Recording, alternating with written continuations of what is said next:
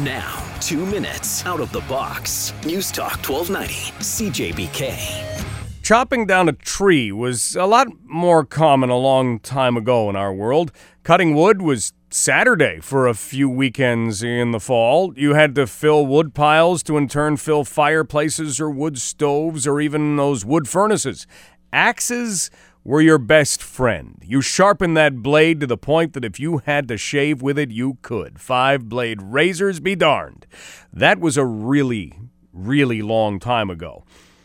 While chainsaws have definitely made taking down a tree a whole lot easier, and companies selling cords of wood for excellent prices have rendered it unnecessary, the art of chopping down a tree will always exist. Trees are pretty wily life forms, though. You can take an axe and you could put a first hack into the bark, and you really won't be doing much more damage than a Susie or a Tammy who finds a way to carve I Heart Todd into the side of that tree. Take another swing, you might whack into some phloem, make it tough for a few branches and leaves to get fed, but the tree will survive. Even a third whack might do some more damage, but until you reach a certain point, it really isn't anything that the tree cannot recover from.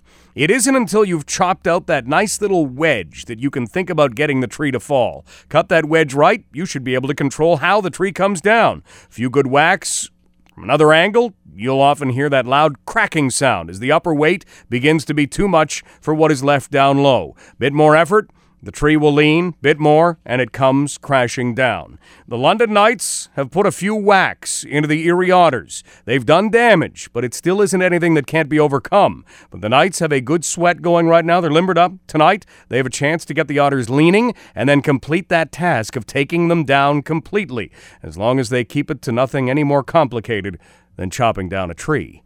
2 minutes out of the box, brought to you by Courtesy Ford Lincoln. They are the undisputed champion of trucks. Right now, you can get the 2016 F-150 XLT Crew Cab 4x4 for only $209 bi-weekly on a 36-month lease with zero down. That is undisputed value only at Bill Answer's Courtesy Ford Lincoln, family owned and operated for 20 years at 684 Warncliffe Road South.